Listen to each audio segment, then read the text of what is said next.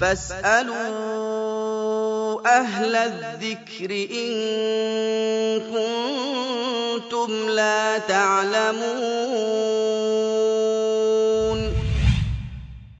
أحسن الله إليكم معالي الشيخ.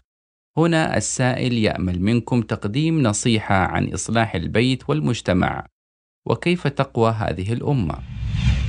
علينا أن نعتني بأولادنا، علينا أن نعتني بقومنا، علينا أن ننشر هذا الدين، أن نصلح بيوتنا أولا ومن فيها، ثم يتمدد الخير من بيوتنا إلى ما جاورها، إلى ما جاورها، ومن بلادنا إلى ما جاورها من البلاد، وهكذا. فهذا الدين إذا قام به أهله قياما صحيحا فلا يقف في وجهه أحد، كما اكتسح هذا الدين الأديان السابقة كلها.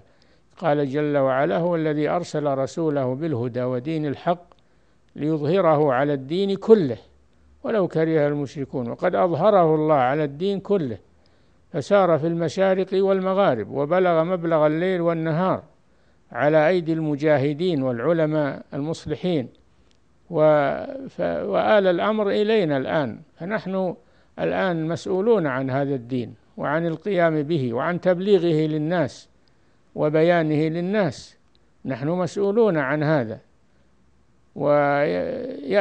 وتتواصل المسؤولية إلى أن تقوم الساعة نحو هذا الدين. فهذا الدين أمانة عظيمة في أعناقنا، علينا أن نقوم بها وأن نؤديها. إن الله يأمركم أن تؤدوا الأمانات إلى أهلها، وإذا حكمتم بين الناس أن تحكموا بالعدل، إن الله نعم ما يعظكم به، إن الله كان سميعا بصيرا. وفق الله الجميع لما يحبه ويرضاه. صلى الله وسلم على نبينا محمد وعلى آله وأصحابه أجمعين.